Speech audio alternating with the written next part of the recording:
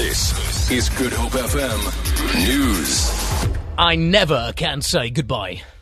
Good morning. Lawyers of a construction company in Cape Town who yesterday had to close 11 of their construction sites due to labour unrest are applying for 2 interdicts against the National Union of Mineworkers, NUM. 3 workers were injured and several vehicles torched when striking NUM workers went on the rampage at the Scottsdene Primary School in Kraaifontein, where the company is doing upgrades. NUM workers have vowed to continue the unrest. Director of Good Hope Construction, Razik Raja. We are not going to allow anybody to feel they can operate outside the law. We all have a democratic right to voice our opinion, but we also have to understand South Africa also has rules and regulations that we need to abide by, and these have been contravened. So we're going for 2 applications. The one obviously being the interdict application against NUM members, and the second one being the lockout of their members. Eskom has again blamed the delay in the completion of the Medupi electricity station on frequent labour disputes between contractors and their employees. About 14,000 workers have been on strike at the electricity station in Lefalale, Limpopo, for the past 2 weeks. Medupi was originally meant to be on the grid by this year, but Eskom said yesterday it might only be fully operational by 2021.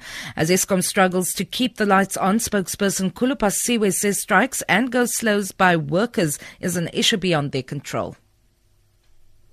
The last 7 years since the inception of this power station, we have had over 18 months of work stoppages there. So in other words, we have lost over 1 year and 6 months because of disruptions of labor issues. That's why I was saying that perhaps this thing needs more than Eskom and the contractors. Perhaps we also need the intervention of the government and other partners to assist us in terms of resolving some of the issues that we are seeing at the duty.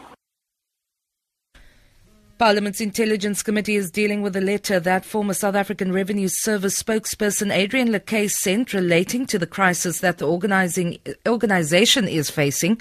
Lekay electronically sent a letter to the Joint Standing Committee on Intelligence and the Standing Committee on Finance last month relating to events at SARS. Standing Committee on Finance Chairperson Yunus Karim says they are dealing with the consequences of the divisions within SARS, its performance and the role of the Judge Kruin Commission in this regard. Lekay resigned from SARS earlier this year.